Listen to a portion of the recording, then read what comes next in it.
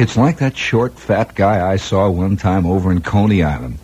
I've only been to Coney Island 2 times, and it's significant to report that each of the 2 times brought a cleaner milestone into my life. If you look around, you can see these milestones everywhere. Now, they're not really milestones. They're just small toothpicks sticking out at random from the vast canopy of existence. Just a little caviar there, and a little of the fried bacon. Well, of course, it takes many forms. Like this friend of mine was driving along Broadway on a beautiful summer Sunday afternoon. He's driving along there, and there's an air of as though, in a sense, things have been deserted on Broadway on a summer Sunday afternoon, when he looked out of his car window and he saw a small monkey pounding on the door of a bar that was closed. This was Upper Broadway, up around the 80s and 90s. And this monkey is pounding away at the door. The monkey knew exactly what he was after, and he's pounding at this door. My friend just continued to drive on, his face averted, because he wished to retain the sight of a solitary, small, underage monkey on a Sunday afternoon pounding on the door of a closed bar on Upper Broadway. This has meaning, I guess. It's like, you know, there is a trick to it. Not really a trick. Some people do, some people don't. Some people have the ability to walk through life, to kind of absorb it and reflect it and feel it churning inside of them, walk through life with the feeling that they have just been given the car for the first time by their old man. It's a summer afternoon. They have just learned to drive, and they are venturing out on their own, the first solo flight. All of their life, they can keep this beautiful, beautiful, clear mirror before them. And then there's the rest of the people, the great horde of the disenchanted. Of course, if you're going to face it, there are those 2 types, the enchanted and the disenchanted. And the enchanted are the ones who, of course, are slowly but surely being ground under heel, who will eventually be totally extinct. I got a letter from this guy, Jim, the other day, and he said, Shepard, you realize, of course, that natural selection and the evolutionary process will eventually make your type of man totally extinct. The questioners, the believers will finally win out in the end. Well, you know, it's like the second time I went to Coney Island. I'm walking along, and they have a batting cage there. One of these cages where you put a quarter in the slot, and this pitching machine pitches 10 balls at you. And you stand up, old worn Louisville Slugger. Have you seen that thing? And you swing away at it, 10 of them. And you can pick the kind of pitch you want. And you can set the meter. And there's one that says slow lobber. It just throws a lob ball. You know, the kind that fat guys playing the skinny guys at the picnic. This kind of a ball. And then there's an underhand pitch by a left-hander. Slow, easy, comes in right over the plate. But it's not quite a lobber. And you can set it all the way on up to Carl Hubble-type fastball. Ryan Dern dusts you off. And I'm standing. I'm telling you an exact story. This is truly what happened. I'm not embellishing this one bit. I want to see somebody, because I don't have the guts to step up to the plate, because I'm afraid of machines anyway. Really. No, I'd like to again qualify that. I am not afraid of machines. As a matter of fact, I enjoy many machines. One of the most amusing aspects of the type of writer who writes for the New Yorker or many other magazines of that type is that he must always profess an inability to deal with any type of machine. Well, I think this is a kind of a childish attitude, because most of us can deal with machines of one kind or another. It's when the machine begins to deal with us, of course, that the situation reverses itself. This whole theory was brought out by Thurber. Thurber's one of the great propounders of this. Well, of course, I don't understand how the little buttons work, and I press a button and the thing happens. And it's a kind of feminine helplessness in the face of the things which we have created. But be that as it may, I'm walking along there, you see, and I see this batting cage. Now, this is a thing that has a deep primeval interest to all men. It's in a sense, it is a synthesis of life, which is a challenge, of course. with some machine off there in the darkness throwing fastballs down over the inside corner of the plate. And we better swing, boy. You don't get another one. And it's a synthesis. And you put it in, everybody starts out with the same thing. Quarter in a slot. Throw it in there. It's like that big Mike Todd party. I'll never forget that. You put a quarter in the slot. You start out. Everybody starts out the same. Mike Todd, guys living in the Bronx, other guys who learn how to be airplane pilots, guys who play second base for the everybody starts out with the same quarter, see? And I'm walking along that street in Coney Island. And by the way, I'd like to recommend this. If you ever go to Coney Island on the days when Coney Island really isn't working. The kind of off days, like at the end of the season or before the season really begins. Then you, in a sense, get much more of a clear picture of what mankind is up to when he creates these vast seaside Babylonian bacchanal centers. And I'm walking along and I see this batting cage over there. Now, for those of you who don't know what it is, a batting cage in the Coney Island sense is a cage. It's a big cage. And down at the other end of the cage, let's say the nether end of the cage, there's a big green curtain. And this green curtain says home run. Or it says pop up, out, strike out, that kind of thing. You see, wherever you hit the ball and you drive it up against that green curtain tells what kind of hit you got or what kind of out you made. And next to the home plate, there is a home plate down at our end of the cage.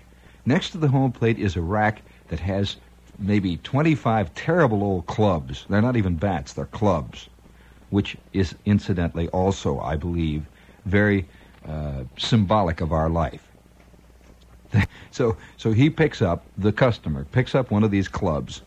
He pays his quarter, puts it in the slot, and sets the machine down at the other end, down there by that green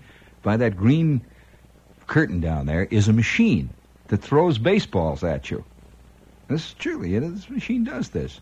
And this machine throws baseballs at you, and you can set a dial to determine what kind of balls you want thrown at you. Now, this is a perfect situation for the guy who's really working. Now, if you were to pick the kind of curveballs you want thrown at you in life, what kind would you pick? I mean, what kind do you hit the best? I mean, assuming that there is an element of chance in everybody's life, no matter how it's worked. What kind of curveballs would you want thrown at you? Well, let me tell you what happens. Generally speaking, you figure that you'd put in the quarter and you'd set the machine to throw these little looping balls that are thrown at you at the skinny guy, fat guy picnic softball game, you know? But the actual secret of it is when you're faced with it, you don't. You really don't. Because every man secretly likes to think that he is a Viking, standing at the prow of this ship, about to meet the biggest dragon in the Western Hemisphere, and he's going to deal with him as best he can with a very small but very agile, very wiry lance.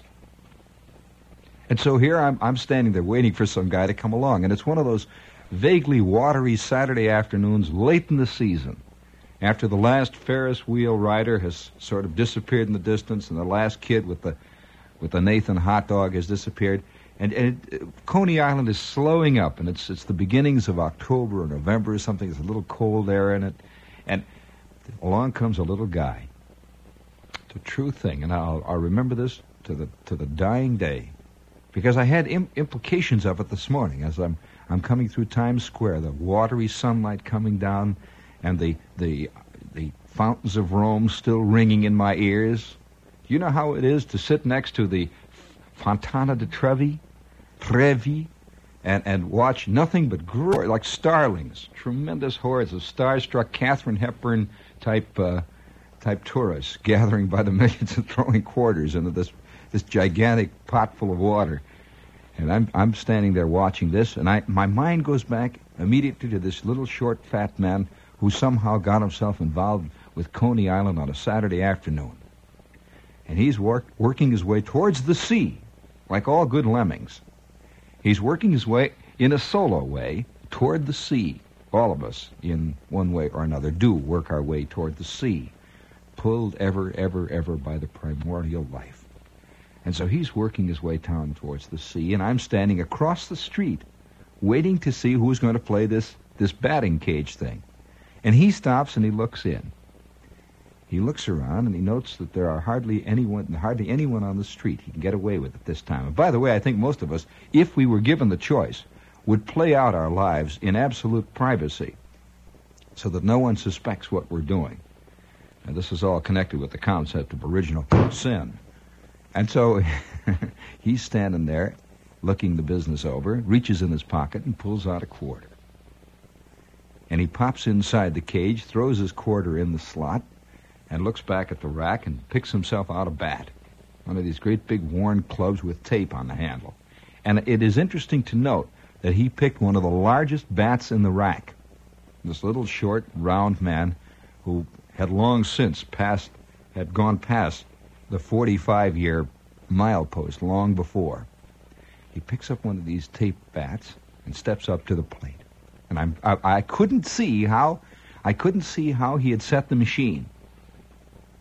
And I figured, naturally, he's going to get this little lobbing ball that flies out from the fat man and the skinny man pitcher there. And the next thing I knew, this machine and let one go. You see, you set the meter, and the end meter all the way over at the end says Carl Hubble, Bob Feller. That's nothing but a fast, straight ball right over the outside corner of the plate, waist high. And he sets this thing, and it goes like that. It went past him like a shot, and his bat just moved slightly. He steps up to the plate, kicks the dirt a little bit. He's waiting for the next one. I figured he's going to set the machine again, He's waiting for the next one. He chokes up a little bit on the bat and hunches down over the plate. And you hear the machine going, and it goes into the catcher's mitt back of it. They had a big concrete catcher's mitt. And he looks down, steps back out of the box, and hitches up his pants. That's 2 strikes. Steps back into the box, and this time he chokes up on the bat a little more, hunches over, and I can see all of his old kid baseball playing is coming into the picture again. This time he's kicking the dirt a little bit and hunching his left shoulder down. This time he keeps the bat sort of half over the plate, hunched like Eddie Stanky used to. Eddie Stanky was not a naturally good batter. He just kept the bat hanging out over the plate all the time, and if the ball hit it, well, he was off, you see. That's the way he batted. And this is the way the guy's hunched down over there, and I can see this guy's been playing life like this all the time. And he just ticked it, a foul tip that skitters off to the left of the plate and into the screen. He steps back, he got a piece of it that time. He's got 7 more coming now. You get 10 balls for a quarter. And suddenly the machine wound up and threw him a change of pace. A small, easy, looping inside curveball, and he missed it. He swung like that, and he stepped back and protested the decision. Oh, what a beautiful drama of man's inability to cope with his own ambitions. Speaking of ambitions and the inability to cope, this is WOR, AM and FM, New York. We'll be here until 2 o'clock this afternoon. Now the point that we're making here, which of course is no point at all, because most of life doesn't have much point, if you're ever going to be really objective about it. It's the sense that you can find, if you look carefully, you can find a monkey pounding at all the closed doors of all the upper Broadways on every Sunday afternoon of life. And I'm standing there last week. I'm beginning, as you notice, but slowly but surely that long rubber band is beginning to pull me back into the vortex of the now, where we live at this time. And it's interesting to me to note that most people prefer me the other way, with my other self off somewhere in Bulgaria or Brussels and me here. Which this is an implied, I don't know, is it an implied rejection or acceptance? I can't detect which. And it seems like just about 3 or 4 hours ago, well, I did something. I'd like to recommend something to you. And this has nothing, I will put a disclaimer on it immediately. This is no commercial. I don't know anything about the people who ran it, or in fact, all I did was go down and plunk down my money right there at the box office and go in. And there was a reason for it. That is why I wanted to see this. I was in Frankfurt, Germany, about, it was last Thursday, as a matter of fact. I was there off and on during this trip I took. The reason Frankfurt was because Frankfurt is the home base of the airlines on which I flew to Europe and back. Incidentally, I'll get the commercial right out of the way right now. That particular airlines was Lufthansa. And if you're looking for a really wonderful trip to Central Europe on the Boeing 707 jets, you know, we set a world's record, did I tell you, on the way over there? From Idlewild Airport. Very peculiar to be involved in a world record thing and know that they're trying for a world record when you're sitting in the seat.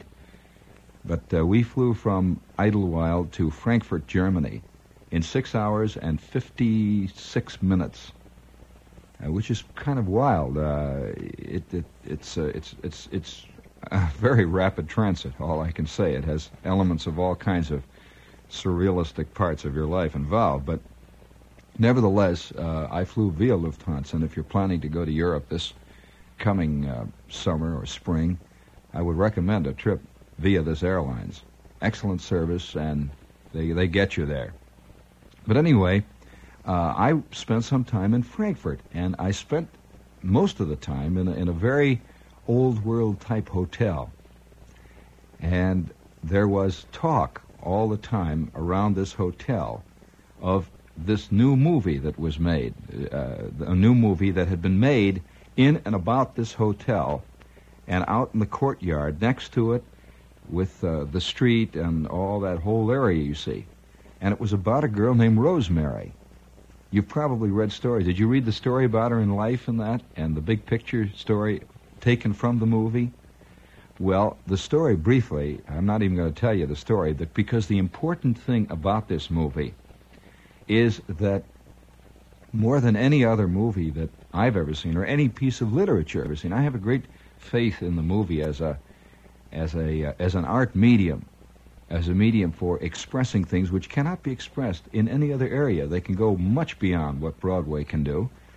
They can go certainly far beyond television, and I think beyond almost any other medium, with the single exception, perhaps, of the novel, or, and I have to say this, the spoken word, because both of them can evoke great images within the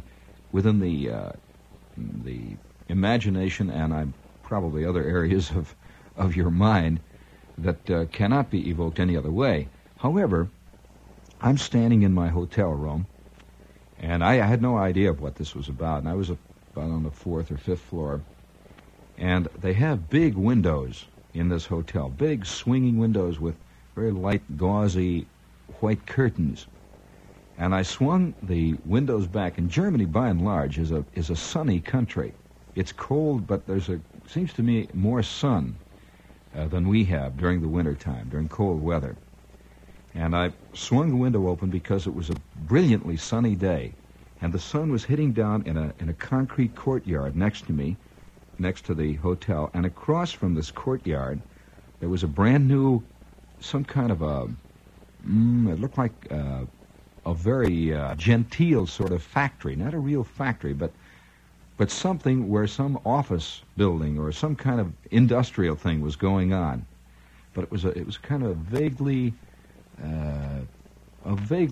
there's something even rural about many of the cities in Germany. Strangely enough, in the middle of all of this peculiar work and great driving energy that's going on. So I'm standing there looking down, and I looked down in this court there for a while, and it had an odd look of a set anyway, because of the way the big concrete abutments cut down, and you could see the light, a shaft of light hitting down on the concrete driveway. And I just looked down and looked at the sun and heard the sound of the traffic off in the distance and a few birds and things. And while I was doing that, a maid walked in, and she was bringing in stuff like towels and that, and she walked in, and she saw me looking out of the window. She didn't say much. They never say much unless you say something to them. And I said, it's nice out there. And she says, that is where they shot the movie. I said, what? What movie is that? She says, well, the movie about Rosemary. You know about Rosemary? And I said, no, what about Rosemary? So she proceeded to tell me that that in 1957 and 56, this girl Rosemary started right down there in that courtyard where she started her whole career, which became a very wildly talked about career, and at one time even threatened much of the economy of the area. She's a very interesting character. And so I went down the elevator, and I'm asking the elevator boy about this woman, Rosemary, and he knew all about it. All of them in the hotel knew. They had all been there for a long time, and they all knew all about her. And they were telling me stories about this woman. I've already done it. They were telling me stories about this woman. And so when I got back to the States, I went to see the movie, really primarily because I knew the area where it was shot, and I knew many of the types of people that were there. And I have never seen a more brilliant satire on a way of life, comments on yourself. You know, satire is a thing which is a very, on one hand, it's a very ephemeral art form, and on the other hand, it's a dangerous art form. And it's a very difficult art form to really realize. Bad satire is awful. Good satire is brilliant. There's hardly any in between. And this satire, which is a satire on all the wildly industrial, strangely peculiar, in a sense almost, because I think man is constantly worried with his conscience that the better off he has it, in any country, the better off he has it. Right here, we have all the physical comforts of any place in the world. The better off he has it, the more he begins to develop a sneaking sense of conscience about it. Somehow he feels that he shouldn't have all this, you know? That the more a person begins to be, for example, wealthy people almost always develop a conscience as they get older and older about it. And they begin to do all sorts of things. They endow museums. They put money into Broadway plays. They send kids through college. They do all kinds of things, and then have a ghost come in and write their biography that tells how really they were great anyway. And there's always this sense, you see, that I shouldn't have this. And I found that the more a country begins to get this way, that big physical ownership of actual material property, the more it becomes concerned over its soul. And so here's Germany, you see. And one line in this picture was great. There were two industrialist wives, German industrialists sitting there talking, and they're sitting at the bar of this very, very fancy, decadent place. And one says to the other, "Oh, my husband Otto has gone to Russia again on another one of his business trips." And the second wife says, "Well, he's gone to Russia a lot of times there, hasn't he?" And the first one says, "Oh, yes." And she's a great big fat woman. It's wonderful because just before that, she opened her mouth very wide, and she says, "Look at that. Look at that. I have this most wonderful dentist. Look at those teeth there. A wonderful dentist. Every one of them is kept. Everyone. You'd never know it. Everyone is kept." And then she sits back in this kind of upholstered stool that she was revolving on, wearing her very fancy Parisian evening gown with pearls all over her, and she says, "Oh yes, my Otto, he is very well liked in Russia. In Russia, they can really appreciate an industrial capitalist." And it was a comment on both systems, and very funny. And this was definitely a beautiful satire on so much of the modern life, and including, by the way, the ability that many people have in Germany to completely forget the past very, very conveniently. And this is a beautiful piece of work, and if you have a chance to see it, see it. And I'd like to point out another thing, too, about it.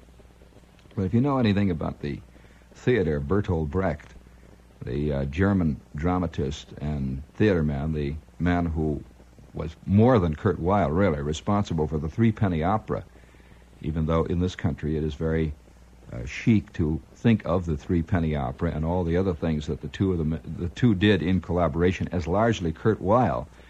Kurt Weill was really just the man who wrote the music for the theater pieces that Bertolt Brecht wrote. And you'll find a lot of the elements of Bertolt Brecht in this particular piece of work. which is to say a very, very interesting moving back and forth between a strict realistic storytelling and then drawing back, as a Greek chorus will, drawing back and making a comment on what you have just seen in the same terms as what you have just seen. If I play any role in our society, my role is that of the Greek chorus. I am not a featured player. I am not a star. I do not raise the dagger and plunge it into the heart of the enemy. I stand in the back, and once in a while, after the dagger has been raised and plunged, I sing the long dirge. Oh woe, oh mighty, mighty woe. O time and man, O revenge, thou art sweet. And O revenge, thou shalt destroy all of us. And then the chorus rises, and the lights go up, and again the action takes place. And this is a very necessary function. We have in our society, we have somehow been able to bypass the Greek chorus. The chorus which both explains the action to the audience and to those who have just created the action. This is what the Greek chorus always did.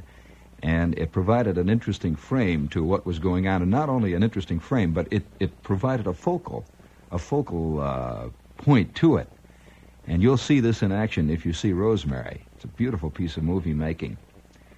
And from time to time, the three members of the Greek chorus will stroll through the street and will play upon their accordion and will sing. We'll sing, oh, we have all of it now. We have money, we have love, don't we? And then they just stop. We have love, don't we? It's a thing that of course we have our Greek chorus, but most of our Greek choruses today are totally, let's say, unconscious that they are. The other day I'm listening to the radio, and I like to tune across. I have this little radio, and I listen back and forth because you are hearing all the fears, all the strange dreams and fantasies, and all the odd idiosyncrasies and biases of our time are all poured into one thing, and one giant shouting voice. And there's one radio station, and I will use our call letters here because I do not wish to, bring in anybody else. But there's one radio station that said something to me the other day that made my radio shed a tear. It's the first time I've seen plastic weep. It was a very interesting thing. And the guy had just played a record called Teen Angel. Teen Angel, Teen Angel. And then it's one of those radio stations, that spends all of its time playing these teenage fantasy records, and which are kind of borderline pornography. And after every record, they shout loudly about the time and the temperature, as though the time. Somebody pointed out to me that after you listen to one of those radio stations for enough time, and you're walking around and you're living in it always seems to be the same time of day. It always seems to be, it's now 4:21 and a half. It's always the same time. And it's always the same temperature, and it's as though the time and the temperature were products of a show, that the time is now being produced. And so, who handles time? Is that an MCA package? Or does William Morris, I imagine William Morris, they got a big stable. I imagine they handle time. I figure MCA handles weather. They do all the... And in the middle of all of this guy gives the station break, and he says, WOR. And now it's time once again for WOR News and WOR Time and WOR News and WOR Time. And now here's a WOR hit tune. WOR loves you. And that's an exact transcript of a station break I heard, and my radio suddenly shuddered a little bit in this great tear because it was the first time that anyone had really told my radio that it was loved. Because I get pretty mad at it sometimes, and I often, you know how people are today. I mean, we forget the little things. I haven't brought it new batteries or anything in a long time. And it was just a wonderful thing to see. And I could see this little old lady up in Queens somewhere who hasn't gotten a letter from her son now in 23 years. She hasn't heard from anybody in 23 years. Once in a while she hears from Pegeen, But that's about all. And for 23 years, and she's up there, and her radio one day tells her that she is loved. And can't you just see those china blue eyes puddling up over that lace collar, and this wonderful sense of having finally arrived. It's as though we're always clinging, toe-hold and foothold, and we can see that big rock overhanging way up there. It's like when I'm this kid and I'm walking through, of course, hot summer evenings, and walking through a tabernacle. You know what is it, a tabernacle, when you're a kid? This is different from being a tabernacle when you're an adult. A tabernacle when you're a kid is full of all kinds of lightning and thunder and smells of sawdust and sweaty bodies and hot summer evenings with fires just outside of that corrugated tin house where the tabernacles used to be always played out. It's that old Greek problem of tragedy, unrequited love, and the final revenge of it all. And I can hear that voice looking down. Voices did, you know, in those days. They didn't speak to you. They looked at you. They raged and ranted about you. They looked up at you and looked down at you. And I can remember the voice of this reformed barber who had become a tabernacle preacher in our hometown, looking down at all of us, every one of us. The time has come for you to look within your hearts and say... And it rose and rose. And by George, that summer heat in great shimmering waves continued to reach up to those long flying clouds. Speaking of clouds and the edges of dreams. To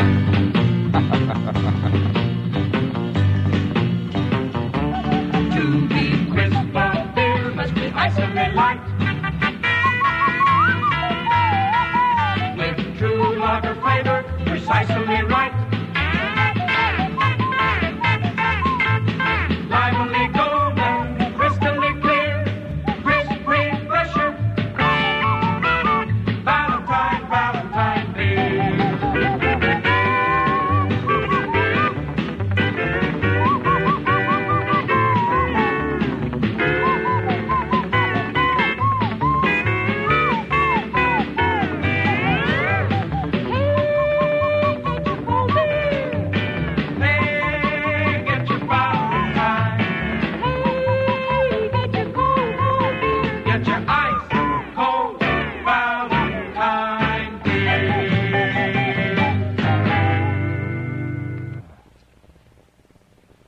Magnificent example of folk musicianship.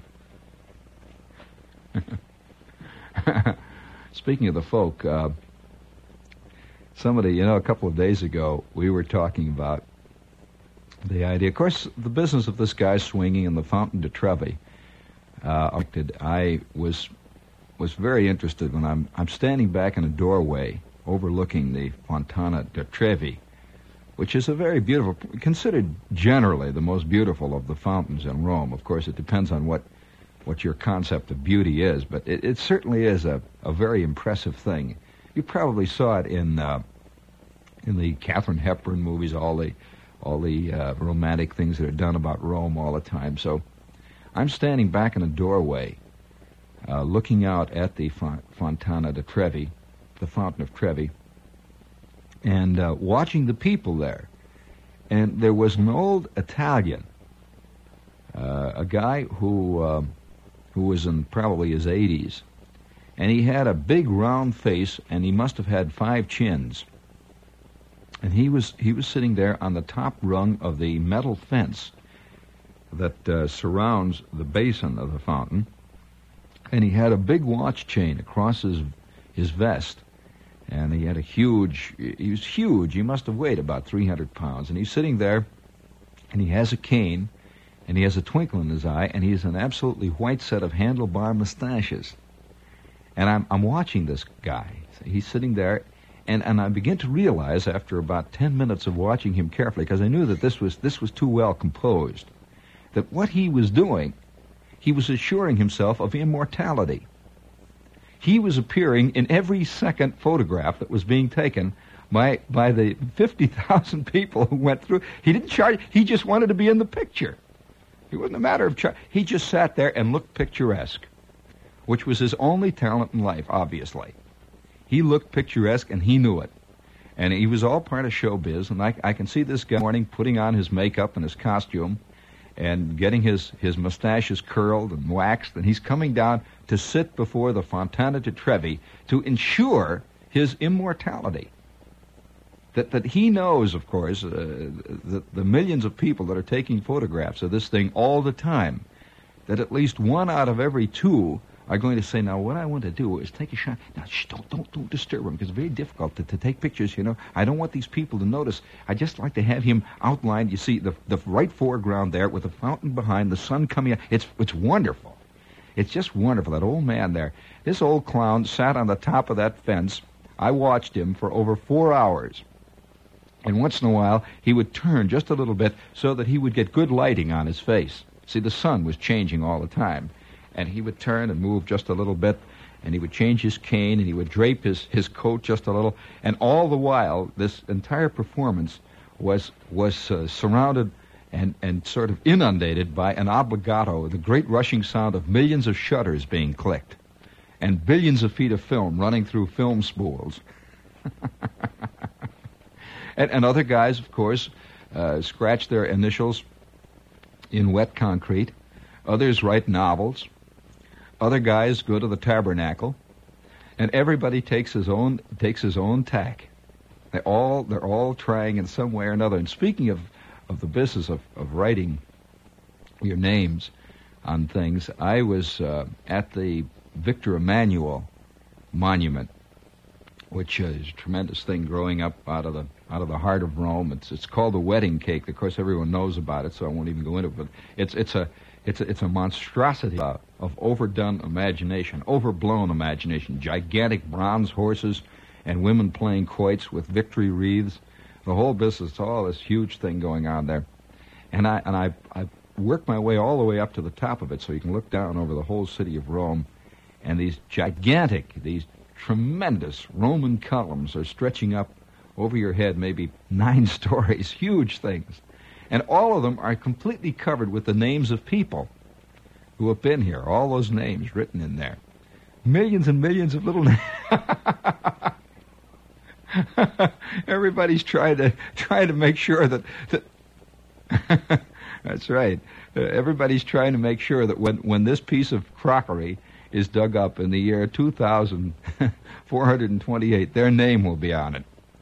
And you know, the interesting thing to report is that when they did dig up some of the Roman ruins of the Forum and several of the victory, or at least the arches in Rome, in the Forum area, they did find names of Roman proletariat scrawled on them.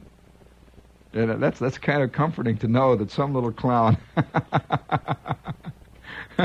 some little guy, some little forerunner to a guy who runs a shoe repair shop on the outskirts of Rome left his imprint on the great, vast, ruined Forum of history. And I'm sure that each one of us, when we throw our quarter into that slot, would automatically set it for the fastest ball a machine could throw, knowing full well, of course, that in the end, that we're lucky if we can hit that slow lobbing in curve, even for a fairly decent foul ball. And so you look up at that old sky. It's like the other day when I was talking about the rubber stamps. You know, there is something majestic about a climate in which the rubber stamp can flourish as greatly as it does flourish. And I just received a letter from a guy, and he's written my name in big black print on a piece of paper, and over it with a rubber stamp, over the name Gene Shepard, where the rubber stamp is the simple word and the fantastically complex word, fulfilled. Wouldn't you love to have a rubber stamp that says fulfilled? And this is all part of what we're doing with our language today. There was a time in industrial organizations when you finished an order and you had to stamp it, you'd stamp done, or you'd stamp completed, or you'd stamp on it checked out, April 7th, 1962, check. But today, the words have become other things. And an organization doesn't do its duty, it fulfills. And the man who sent this to me put at the bottom of it, he put a little note. He says, I secured this rubber stamp, and this is a true story. I secured this rubber stamp through a big corporation's purchasing department. Gene Shepard fulfilled. And then you begin to understand when you put that old quarter in that slot there, oh boy, I'm going to level. It's going to be a high, hard one. It's like the other night, I get a call from Marty Geisler, who runs the Paper Book Gallery. And this is a very secret thing. We're just going to have to put it on the air now. Marty is a man of peculiar propensities. He's the guy who put the penguin in the doorway to the Paper Book Gallery here a couple of months ago. And he is also the creator of the whole concept of the Paper Book Gallery. And if you are making the village scene this coming weekend, I would certainly highly recommend a visit to the gallery. And village scene or not, I mean, if you're a person who is looking for, as I'm always looking for, new things to buy, I think that the purchasing a book today is a new kind of placebo. I really do. I think that the buying of a paper book is tied up with our conscience. It's tied up with our feeling of inadequacy. I just wonder how many paper books are actually read that are bought. You're kind of paying obeisance to something, some unknown, some great god. It's some unknown, unseen god of culture when you buy them. Did you see that great cartoon by Didini? I believe it was Didini. In the New Yorker of the past week, once in a while they have a cartoon that really has meaning. And it shows a couple of natives, just plain ordinary natives with blowguns. And standing next to the native is a gigantic stone idol, a tremendous stone idol. This idol must be about 40 feet high, and it's got this just omnipotent stone face. Its eyes are half closed, and it's staring off in the distance, this gigantic idol. And this little guy who's about as high as the instep of this idol is standing there, and he shot a dart at it, like that. And the dart, of course, is bounced off of the stone, and another native is saying to another one in the background, this is a senseless revolt against authority.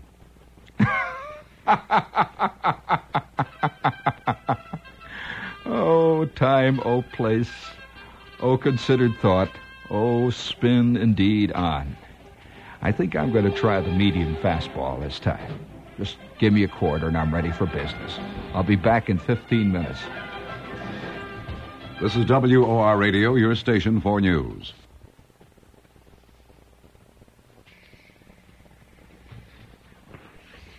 It's okay. Don't push me. I can't. There are times when I just can't face reality, and time is one of those things. I mean, one of the realities. Of course, this is an abstraction. It reminds me, if I might digress here momentarily, it reminds me of this thing that I saw at a party about 6 or 7 or maybe 8 weeks ago. I'm at this party. I'd say maybe about 7 or 8 times a year, most of us have to face the way it really is. Now, generally speaking, I would say that we are usually in a position to turn our backs on the way it really is and casually walk off down the street humming an inconsequential hum to ourselves and considering the weather. I mean, it's a thing. We can do this. But then there are other times when the reality of a thing is brought right down in front of us. It's like your batting average. There it is. I figure that one day when I arrive before the vast eternal bar of justice, and this vast eternal judge of them all is sitting up there at his great big desk looking down and looking over my record, I'm going to stand there and I'm going to say, before you do anything, Your Honor, about my case, I'd like to point out I've got a bad knee. I mean, and so I'm at this party, and it's a party. And today, parties are homogeneous things. The beats and the hips mingle equally with the squares and the uptowners. And I'm kind of representing, I'm just there. I'm representing my constituency, which is me. Well, I'm in the middle of this party, and this friend of mine comes up to me, and we're sitting there talking a little bit, just generally mingling around, and suddenly he says, look at that couple over there that just came in. and two of the most beautiful bronzed people you ever saw in your life came in. I mean, you know the kind of guy, the tall, thin guy who wears the stuff in the male magazines? And he has this little Tyrolean hat, and his face is sort of bronzed, and he's got sort of vaguely golden curly hair, and the chick he's with is about 5'10", thin, willowy girl wearing toreador pants, and, of course, the orange complexion, this beautiful, smiling, brilliant, crisp people type things. And they both came in, and they really looked, I mean, they were right out of all the better homes and the modern world type things. And they walked into the room there, and all the rest of us inadequately struggling away. The beats are not quite making it as beats, and the squares are not quite square enough. And everyone's going, and the radio is playing, and the record player is playing, and the TV set is yapping away over in the corner there, and the ice cubes are rattling, and you can hear the sound of ginger ale being, and all the whole business is going on. It's one of these parties, and it's hot and sweaty, and there's always somebody who's turned the radio to one of those little slum radio stations, way down at the bottom of the dial, where guys are talking real fast and they're playing this incomprehensible music all the time, and three or four of them are kind of sinuously dancing in the crowd. It's a real party. And the guy says to me, wow, look at sociables. And they were true sociables. The real sociables, you know, the kind you see standing next to a barbecue in the backyard in the ads, and he's got his sweater tied around his neck by the arms. He's just finished a game of tennis, and she's just finished some other kind of game, is getting ready to start another kind of game. You can tell, and they're both standing there holding the soft drink bottle in their hands. And these two came into the party. It was a beautiful picture, really. When you see what mankind can really be, you can't help but have faith in mankind. I mean, really. And these two people were kind of a forerunner of the new man. You know, the new man with the wraparound vision and the whole business, all automatic, completely automatic. The new man is going to be completely automatic. Automatic steering, automatic power drive. The whole business is going to be automatic and all transistorized. No old-fashioned tubes. Have trouble with muse and bad bias voltage. I mean, you know, the biases are killing man anyway. And you're not going to have any of that trouble with the new man. And these two were forerunners of the new race of man, which you can see in all the ads, you know. They're there. And so they came in, and this guy nudged me in the elbow, and he's a short guy with thick glasses, by the way. A terrible situation developed later about this. He was standing later on in the party. I'm describing a 20th century party for you. It was right out of Kafka. Later on, this poor little guy was standing over by the punch bowl when suddenly a TV announcer in the crowd hit him in the face because he figured he had insulted him. And of course, TV announcers, being what they are, figure that the world is about to insult them all the time anyway. It's like, you know, if I were to walk up to your door, let's think about this for a minute. If I were to walk up to your door and I were to knock, that's an insistent knock. Did you hear about this landlady that wouldn't answer the knock? Did you read that in the paper? The rent commission sent all the cops and everything down after this landlady, and they knocked. This is just in the paper yesterday, in the Times. They knocked on her door for 4 hours in shifts. These guys are knocking on her door. They knew she was in there. Till she finally came out, and they dragged her off to the pokey with about 422 rent violations. And then her doctor appears in the court and says, well, of course, she has what we call regressive anxiety and nervousness. And then the judge says, well, what do you mean? What is this regressive anxiety and nervousness? He says, well, if people were knocking on your door for 4 hours, you'd be nervous too. And the judge picked the book and threw it at both of them. I mean, you know, it's a great world to live in. I mean, when this happens. By the way, she was a kindly gray-haired woman who looked exactly like a Norman Rockwell painting, with a thing underneath it that says, my mother. And so this is all part of it. And I'm standing in the middle of this party, and this guy nudges me, and he says, look, a couple of sociables. And I looked up, and by George, he was right there were two sociables. And the sociables were standing over there by the TV set, and they have a certain way of posing. The new modern man somehow always looks good, no matter what light you see him in. You know this. Whether he's worrying about something, you see him in the ads for TV Guide, you know. When he's worrying about whether to make the big decision, what radio station to use, he looks good no matter what he does. He's a work of art, man is. There's no question about it. I mean, he's better than the Sphinx and everything.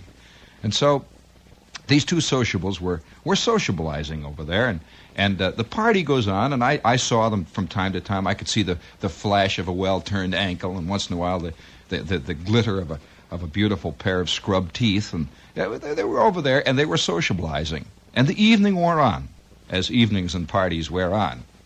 And maybe 2 or 3 hours went by, and the smoke is getting, and my eyes are hurting, and I'm trying to figure out how I can make my getaway. And you know, this whole thing of the party is getting hot and steamy, and the radio is still tuned down there at the end of the slum. And then this girl came in. There's a funny bit there with the girl. She came in, and she walked right up to me, and she says, "You're Gene Shepard, aren't you?" And I says, "That is correct." And with that, she fell flat on the floor in front of me, dead to the world. Plump. I said, "Oh."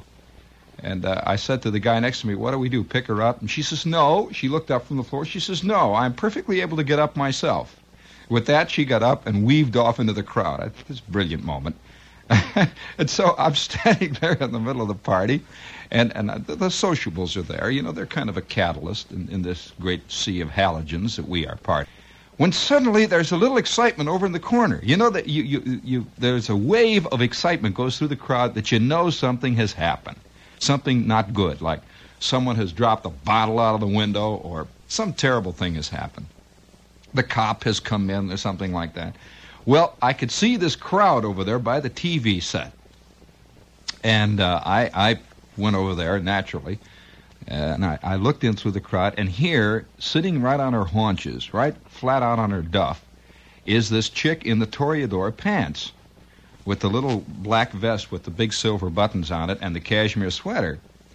And she is weeping, and somebody is down there pouring water on her head, and 3 guys are holding this male type that she's with away from her, and he's like that, and his white teeth are gleaming in the darkness, and his orange complexion right out of the ads is now purple, and you could see Pepsi-Cola all over his feet, and he's like that. And I said, "What happened?" And somebody says he hit her in the mouth. And the only thing I could figure is that he got too sociable. And I thought, you know, boy, yes, sir. And I walked away into the crowd, and I could hear the uproar going on. And the next thing that happened, of course, was my friend got it in the face from the TV announcer. And 10 minutes later, I'm on the subway going uptown. Boy, I mean, you know, it's good to be. I tell you, it's kind of like holding an ice cube in your hand, and the old ice cube is melting away there, and in a sense, you begin to feel that the ice cube isn't even cold if you hold it long enough, and you forget it's cold. And once in a while, you can get into the shower and you turn on the hot water, and the hot water pours out and sears your skin, and you say, "Wow, is this cold?" It's all part and very closely related, you see, to the same reactions. The time I'm walking through Fountain Square in Cincinnati. Now, all of this might seem to you to be a melange of nothingness, but it isn't really a melange of nothingness. Not at all, because it is a melange of our life, the existence we live. And if you're going to be fulfilled, you've got to live your existence out. You've got to play out the string. It's just the natural course of events. And I'm walking through Fountain Square in Cincinnati one time, and this is a Midwestern city of some renown, and I'm walking through this Midwestern square, and suddenly I see another crowd, great big crowd, and I look up where the crowd is looking, and there's a guy hanging on the outside of a 15-story building. And he's running up and down the side, actually the side of the bricks, right on the side of the building. And everybody says he's going to commit suicide. He's going to commit suicide. And I said, "Oh, no." And everyone has this look of horror on their face. And there's a man 12 stories up, running up and down the side of the building. He's wearing a white T-shirt and a pair of black pants, and you know, just running up and down the side of the building. It was an amazing exhibition. And I says, no. And someone says, yes, he's going to commit suicide. And the police arrived, and they had nets. And the fire department arrived, and they put up ladders. And the guy is being chased from window to window by the cops who are looking out of the windows. And he's running around on the outside of the building, clinging to the bricks. And the crowd is saying he's going to commit suicide. Oh, no. And the sun is shining down, and it's a brilliant summer afternoon. And here I am caught in the swirling vortex of life itself again. men attempting a senseless revolt against that great stone face of authority. And he's running up and down the side of the building. And suddenly the guy runs around the building, and he's clinging to a drain pipe or something. He's going shinnying up and down. And the next thing that happens, he goes right up to the side of what looked like a great big fire escape, and he unrolls a big sign that came out of his pants or something, a big sign that unrolled, and it said, "The circus opens today at 3. Get your tickets at the box office." And everybody stood there, and I could feel the anger rising up in the crowd. He was the Cincinnati human fly. And I could feel the anger rising up in the crowd, and I couldn't figure out whether the anger was because they couldn't go to the circus that afternoon, or because the guy really didn't commit suicide and knew where he was all the time. And of course they hauled him off to the pokey for disturbing the peace. Actually, he gave Cincinnati the biggest show that it had since Taft lost the nomination, and that was a big show in itself. And so I walked out, and I felt vaguely disappointed. And the Cincinnati human fly has remained with me throughout all these years. I can still see that man clinging to the edge of a building and people saying he's going to do it. He is going to do it for all of us. It's like that little old lady.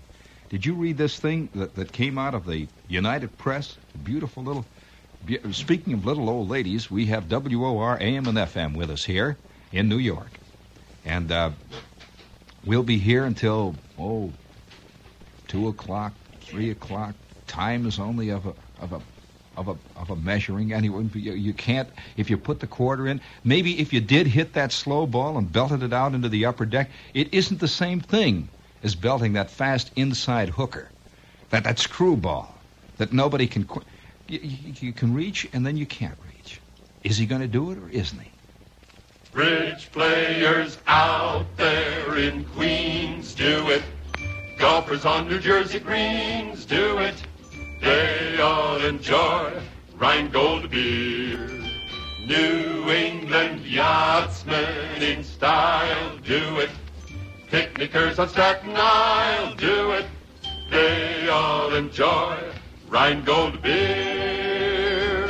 No other beer is like Rheingold. It's refreshingly dry. New York's favorite beer. Clean, clear, refreshing. And the bright taste tells by more millions that end of day do it. Even rival brewers, well, they may do it. So do it. Enjoy Rheingold beer. Rheingold is New York's largest selling beer.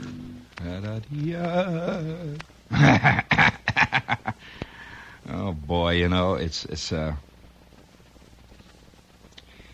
who was it who said it? It was James Joyce one time said that, or somebody. If it wasn't James Joyce, it was me who said it. I know that I've said it. Everybody else has probably said it in one way or another at one time or another, but there is within all of us, each one of us, I mean the kids, I mean the people, I mean the grown-ups and the non-grown-ups, there is within us a little dark lump of something that is the unutterable or the inutterable. It's the thing which we all know or suspect, but can't say.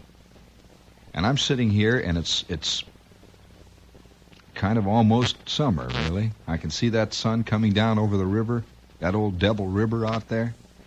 Once in a while, one of those big ocean liners moves out to sea, and I can feel the vibration in the air. And in a few months, few weeks really, people lounging out there at Jones Beach. And the sun is going to be hitting down at that angle, and the sound of the hot dogs being fried on the hot plate is going to echo throughout the land. And it's a sense of incipient excitement. And yet, deep down within us is this thing that cannot be uttered, this unutterable thing. It's like this beautiful little news note. Again, it's an attempt to recapture something that none of us can ever quite put into words, can ever quite understand, can ever quite feel. What was it? A couple of hours ago, Jim, wasn't it? Yeah. I'm sitting here and I'm ready to go on the air. And I say to Jim, who's the engineer on with us this morning, I says, Jim, you know, it's like you have just gotten your amateur radio operator's ticket this morning, and you're tuning up this Tri-Tet 2A5 push-pull oscillator on 40 meter CW, and you are about to try to make your first contact legally. And that excitement of beginning something, is the excitement that many people carry throughout their entire lives. People like Bertrand Russell and a few others. That feeling of always looking at everything as if it is a completely new thing. And you can't phony it up. I've known guys who have tried to do it, but you can't. Once you've rounded that bend, once you have begun to accept your own life casually, as a matter of course, there just is no going back. You cannot bring back that old excitement. And I guess that's why many of the more jaded people spend most of their time going to the theater. It seems to me that the more jaded a person is, the more interested he is in attending the theater. Now, I'm not necessarily talking about people who create theater. That's another thing. But the great theater addicts are almost always people who are jaded with their own lives. This is also true of a person who incessantly reads. This is also a problem because they're not living anything of their own. And whatever it is that they are living, they're not finding any excitement in it. And so they have to go to the lives of other people to vicariously let Kim Stanley do it for us. To vicariously let Jason Robards feel the great excitement that I'm no longer able or capable of feeling, or perhaps never was capable of feeling them. And then, in the end, you wonder whether or not anybody really is, except in their imagination, capable of feeling the great emotions that are portrayed on the stages and in the novels. Because these novels, you know, are works of the imagination. The people who portray them on the stage are working with their imagination. And so in the end, you get the feeling sometimes that somebody is playing the harmonica for somebody else. And they're both trying to pretend that the music is great and awe-inspiring, and yet it has no basis in the music that's inside of every one. So you're trying to say it. It's like my grandmother. I remember I had this grandmother who was a professional grandmother. There are some people who kind of slip into grandmotherdom and never really are. They're mothers. They're never really grandmothers. But then there are grandmothers who at the age of 22 are grandmothers. And this, it's impossible to really think of a real grandmother as ever being 22. But I had this grandmother who was a true grandmother. And I remember my grandmother one time taking me to the dime store. And I used to love to go to dime stores. Saturday afternoon and dime stores were synonymous in my youth. And I remember going to the dime store with my grandmother. And going to the dime store on this particular Saturday afternoon in the springtime was for my grandmother to buy a new pair of glasses. She bought her glasses in the dime store. Do they still sell glasses in the dime store? They really sold glasses in the dime store. And there was a whole collection of glasses. And I mean eyeglasses. I don't mean sunglasses. I mean glasses. The kind of glasses that elderly people put on when they read. And the kind of glasses that tall, thin men wear when they're working in the library. And there was grandmother looking down at this collection of glasses. And she's putting them on her nose and reading the Sears Roebuck catalog or something when she did it to see whether or not they worked. And I'm standing there, and grandmother has a pair of glasses with black rims. The very thin kind of round black rimmed glasses with the little gold earpieces and the gold thing that goes over the nose, and it had white tape at all junctures.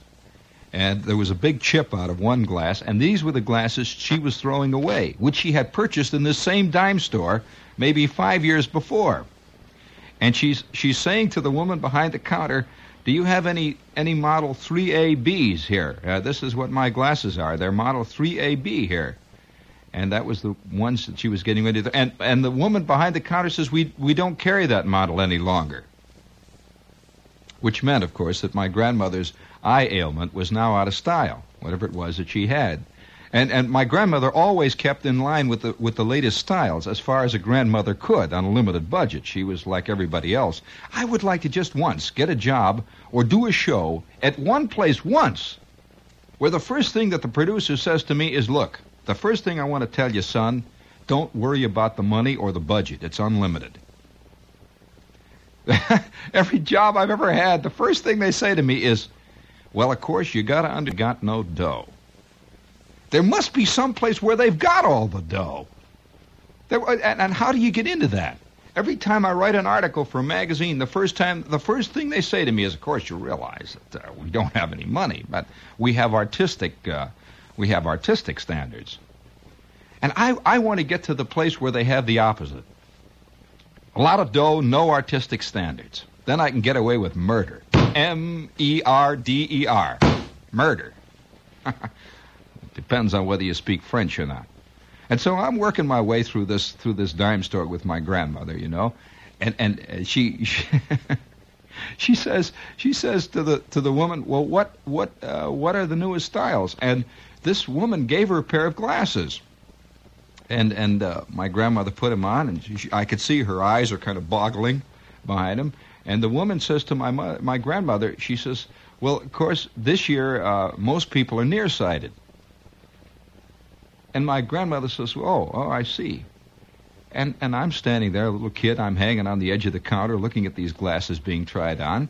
And my grandmother says, this is a kind of thing. I imagine I can get used to them. It's like women all getting used to pointy shoes today. And nobody has pointy toes.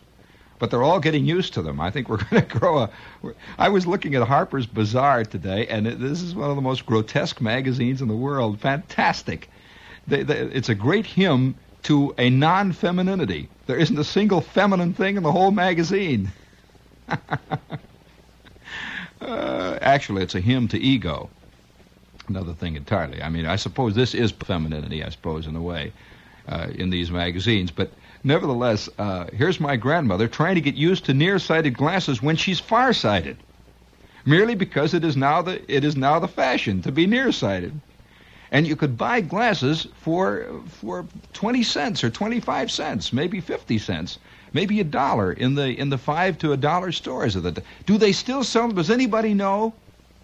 Really, where you can buy glasses in the dime stores around anymore? And they just try these glasses on, and finally my grandmother says, "I'll take these." She says, "I'll take these," and she put on a pair of glasses, and she says, "I'll take my old ones along." And her old glasses were so old and so worn that they just flopped over and bent in the middle. There was tape holding them together, big white chunks of tape. And she put them in her purse, and she put on her new glasses. And I'm leading my grandmother, and it's like she's always walking up a hill. She kept saying, is this an awful hilly here, Jeannie? And she always called me Jeannie, which made me turn green at the edges. And she says, it's awful hilly here, isn't it? And I says, no, those are your new glasses, Grandma. She says, yes, I'll get used to these glasses, don't worry. And by George, my grandmother turned from farsighted to nearsighted within 6 months. And I'll never forget the sad thing that happened to her. About 4 or 5 years later, glasses came out in the dime stores that were for the newest current rage, which was tunnel vision. Do any of you know anything about tunnel vision? Grandmother never got used to that. She just never quite made it with the pointy toes. Speaking of pointy toes, we have with us the Paper Book Gallery, and I don't want to run past this too quickly. The Paper Book Gallery is down in the village, and Marty Geisler called.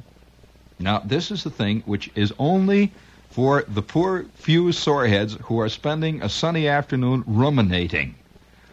And obviously that's all you're doing. You are vegetating. I have a friend who was able to grow mushrooms out of his back one time just by thinking hard enough about it, and by kind of a yeasty side to life that you just can't ignore. It proved to be a rather profitable avocation. He had a little trouble with shirt sizes, though. But that's neither here nor there. Marty Geisler has been having trouble with guys coming down into the Paper Book Gallery, looking him right in the eye, and various other clerks of his down there, and looking them right in the eye and saying, Excelsior. Now this is, yes, now do you know what Excelsior means, don't you? we will not go any further. I mean, Excelsior has a really deep hidden meaning in our lives, and certainly in my life. As I lie on those snowy slopes holding the sign up with the touch of the frozen north upon my brow and the elderly farmer looking down at me, I don't know what happened there. He died with the words Excelsior on his lips. Well, anyway, Marty has just out of one of those whims, and it has nothing to do with a commercial gimmick, out of one of those whims, has laid in a stock of buttons, which he designed himself, which say nothing but, Excelsior, you fathead. and he will make these buttons available free to anyone who comes to one of the 2 paper book stores, looks his clerk right in the eye, and says in a loud, clear, ringing voice, Excelsior, you fathead. And without a word of demur, the clerk will reach under the counter and hand you a button that says the same thing, which you can flash if things get rough at a party. Excelsior, you fathead. So if you are going down to the paper book gallery, do that. It's a rubber stamp that, in a sense, says, fulfilled. I would like to have a rubber stamp. Incidentally, Marty, if you're listening, what button made out that merely says fulfilled on it? I think that's much better. And that will worry all the people who vaguely feel they are not fulfilled if they see a man sporting a button that says he is. And, of course, in the end, this could grow to be it could almost grow to be a tremendous theological movement. Because this is what we're all looking for anyway, in addition to Godot himself. So this is the paper book gallery. They will be open until 2 o'clock this morning down in the village. And with the tiny, tiny tinkling silver bells of spring in the air, the paper book gallery and the whole village is standing on tippy-toe, waiting to welcome the muse of the free soul, moving as a wraith of smoke through the rainbow-hued horizon of existence. It's not bad. Oh, somebody called and says they do sell glasses on the Lower East Side from push carts and in the 5 and dimes in Queens. It is quite true that Queens is roughly 15 years behind. And they're still out there. In the 5 and 10 cent stores in Queens, you can still buy a pair of glasses. Now the glasses, I have a feeling I'm going to go into one of these dime stores and I'm going to buy myself a pair of glasses. 10-cent glasses or 20-cent glasses. This is a part of, did you know that in certain dime stores in the south side of Chicago when I was a kid, now I know that you're not going to believe this, and this is not a program, I have to say it, devoted to nostalgia. It's a program devoted to trying to hit the fastball thrown by the vast pitching machine of life, knowing full well that even if you do hit it, it's only going to hit a concrete backdrop, and that all you win, if you do win, is a plastic Cupid doll. When I was a kid, Jim, you remember? See if this happened in New York. When I was a kid, on the south side of Chicago, in the dime stores, the $5 to $1 stores in that area. Now, my uncle often bought. And I had an uncle named Tom, who was an interesting man. Uncle Tom was the bootlegger in our family, and he wore gray spats, and he had a gigantic dog named King, an enormous German Shepherd dog that was the first man-eater I ever met. And this was Uncle Tom. But Uncle Tom had an odd idiosyncrasy. Uncle Tom, the necessities of life he never spent for. Never.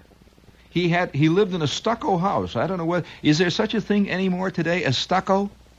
Well, he lived in a gray stucco house that had all over this stucco house in Beverly Hills on the south side of Chicago in the very hip chic neighborhood where all the bootleggers lived. He had a stucco house that was gray. It was kind of tattletale gray. And it had all kinds of little stickly things on the outside. You know, stucco always had little kind of like little prongs and little pointy things. It was very rough. It was like very thick sandpaper, this stucco house. And it was gray, but it had sprinkled all over the stucco You see, stucco was kind of like plaster or something. It had broken pieces of red and green and yellow glass, so that in the sunlight, this house was blinding. It was fantastic. That was the kind of house that Uncle Tom lived in. And when I'm a kid, I used to go out there in the sun. I'd stand next to that house, and I'd just look at the glass there. And one day, I'm taking all the green emeralds out of the side of this thing, and Uncle Tom came out and he says, "Stop that." And I said, "Why? Kids, what? I pretend that I'm not doing it, and he knows I'm doing it." He says, "You can't take the jewels off my house." And I thought this was a kind of a good line. I'm thinking for a long time this would be a nice title of a short story. And so Uncle Tom lived in a stucco house. It had jewelry all over the side of it. But Uncle Tom did one thing which I will never, ever forget. Uncle Tom used to buy his false teeth from a guy who sold false teeth by mail, and they also sold false teeth in the dime store. And Uncle Tom had a dime store pair of false teeth that he used for everyday eating.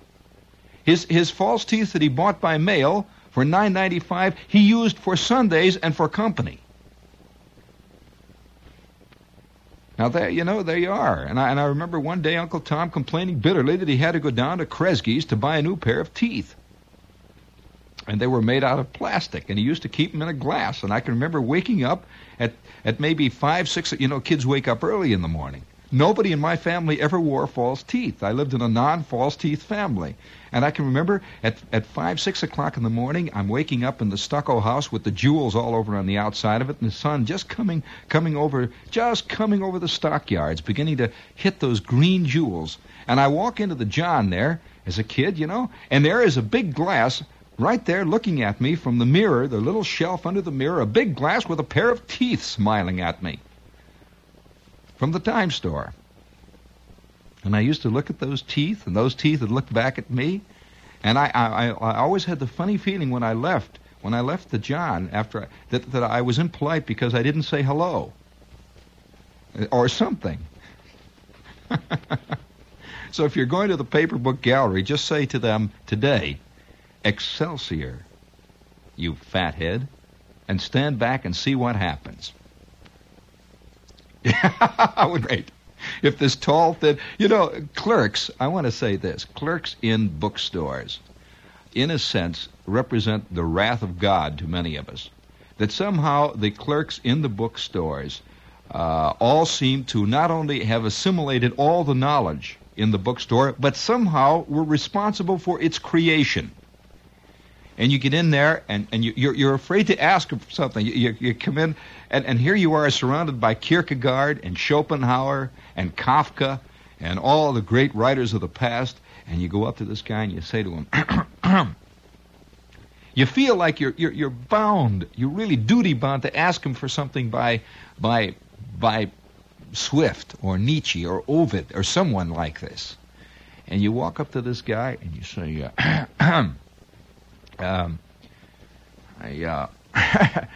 you have anthologies here? And he says, "Why, yes, we have anthologies, the great short stories of the 18th century Italian Renaissance literary movement. We have a great collection of anthologies of neo-Bachian romanticists. We have," and you say, "Well, yes, tell you, I heard about this this anthology of the best of Captain Billy's whiz-bang." You're embarrassed to ask, and the guy winks slowly with his left eye and says, "I know what you mean, Jack." And he reaches down under, and by the way, that wouldn't be a bad anthology, would it? The best of Captain Billy's whiz-bang.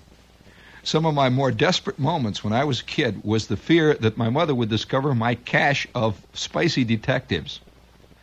A collection of spicy detectives wrapped in baseball uniforms, fielder's mitts, and catcher's gloves for years. Oh, I'll never forget the time. I'll never forget one of the worst moments that ever happened to me in my life is that I came into the sun porch. We had a sun parlor porch kind of thing, where the ferns were growing, and there was a day bed.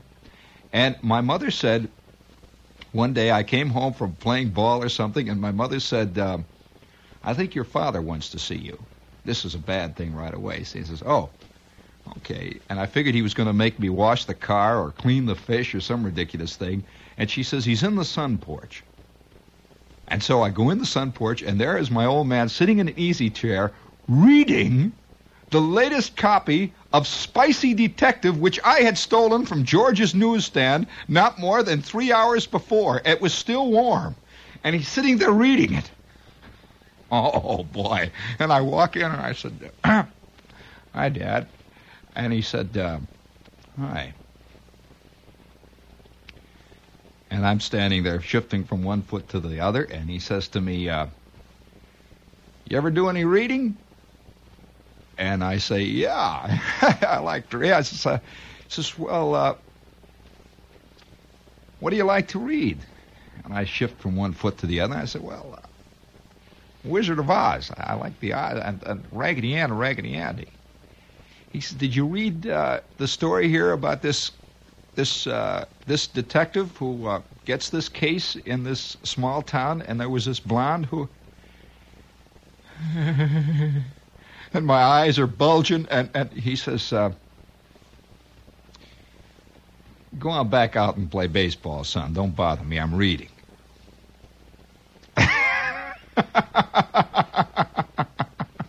I skulked past the ice box, out over the back porch, carrying my tape and back out into the vacant lot, and never said a word. And as a matter of fact, I had one of the worst days in the field I've ever had in my life.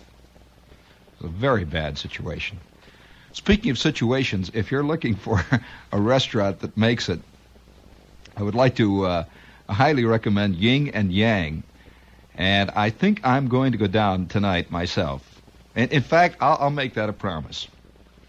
I feel like pampering myself. You know, I get back from Rome and every place, and I'm trying to get back into the swing of things, and it's really not good. You know, it's a difficult thing. One of the worst things about going off into dream world is coming back into the world of the too chewed gum and the smoked cigar butt. You know what I mean? Coming back into reality. It's like when you come back from a trip to Rome or someplace like that, it's exactly like walking out of a movie in the middle of the afternoon. You know that awful feeling of suddenly the sun is down, and even the real things seem unreal. Well, I'm going to pamper myself, and I will definitely be tonight. I'm going down to Yin and Yang, and I better get on the phone and call them and make up a reservation for me. And I'm going to have chicken wings, and I'm just going to sit there. And I'm going to have chicken wings, and I'm just going to sit there and mull it over for a while. Now, here's where Yin and Yang is. It is one of the best restaurants I've ever discovered in this town. And I think you'll find that comes up because I'm continually getting letters from people about it, that it really does make it. It's a restaurant on 3rd Street in the Village.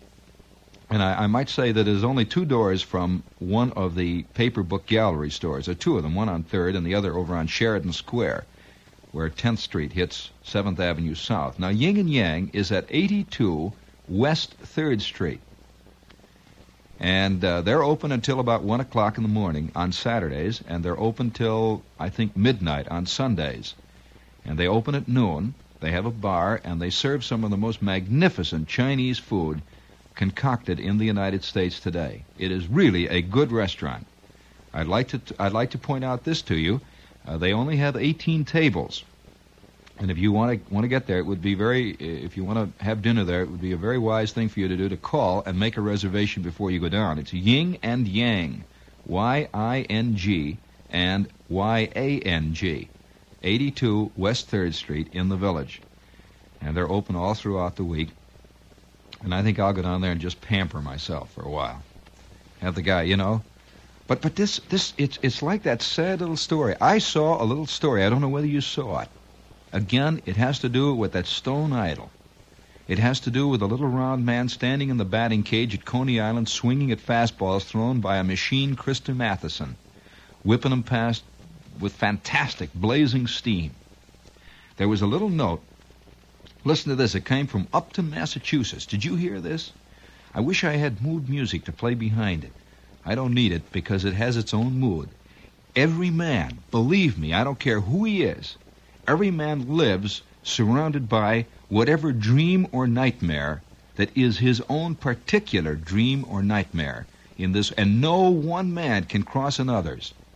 No one man can ever quite penetrate another's. And for this reason, and because of this, there have grown great, fantastic mythologies. Get too close to that sun, buddy, and you're just gonna bake those wax wings right off your back. Listen to this. Upton, Massachusetts, today mourned the death of a little old lady who kept the spirit of July 4th alive when the town wanted it to die. Mrs. Emma J. Eames, a widow, died last night in a hospital after a short illness at the age of 4. Mrs. Eames lived alone in a tiny house by the town common in this central Massachusetts community of about 1,200 people. Each year, she would watch the traditional parade or fireworks display when July 4th rolled around. But one year she was disappointed. Upton had decided to dispense with the celebration. Lack of interest, the town select men said. Quote, "The young fellas don't like to march," the veterans organizations reported. Mrs. Eames was indignant. She decided to do something about it. So the next year, on July 4th, she arose early in the morning and donned her red, white, and blue polka dot dress. She took down from the attic a little tin horn that she had played when she was a child. And then she left her little house and began to march around the common all by herself, blowing the little tin horn on July 4th in Massachusetts. A policeman happened by and asked her what she was doing. "Celebrating the 4th," she replied. He stayed to watch, and so did other passers-by. When she had circled the half-acre common a few more times, she abruptly turned her back on the spectators and without a word went back into her house. She did this for more than 5 years, and each year she attracted a larger crowd. Her march around the common became something of a tradition in the town of Upton, Massachusetts. Last year, Mrs. Eames was named honorary chairman of the town's 225th anniversary observation. A full-scale celebration with fireworks, parade, and a fireman's muster was planned to cover July 2nd through July 4th. But all she said to it was this: "I'll still get out my little horn and celebrate in my own way." People today don't really know how to celebrate anymore. The greatest words I have heard in this century. People today do not know how to celebrate anymore. Mrs. Eames, by George, you said it for all of us. People today don't know how to celebrate anymore.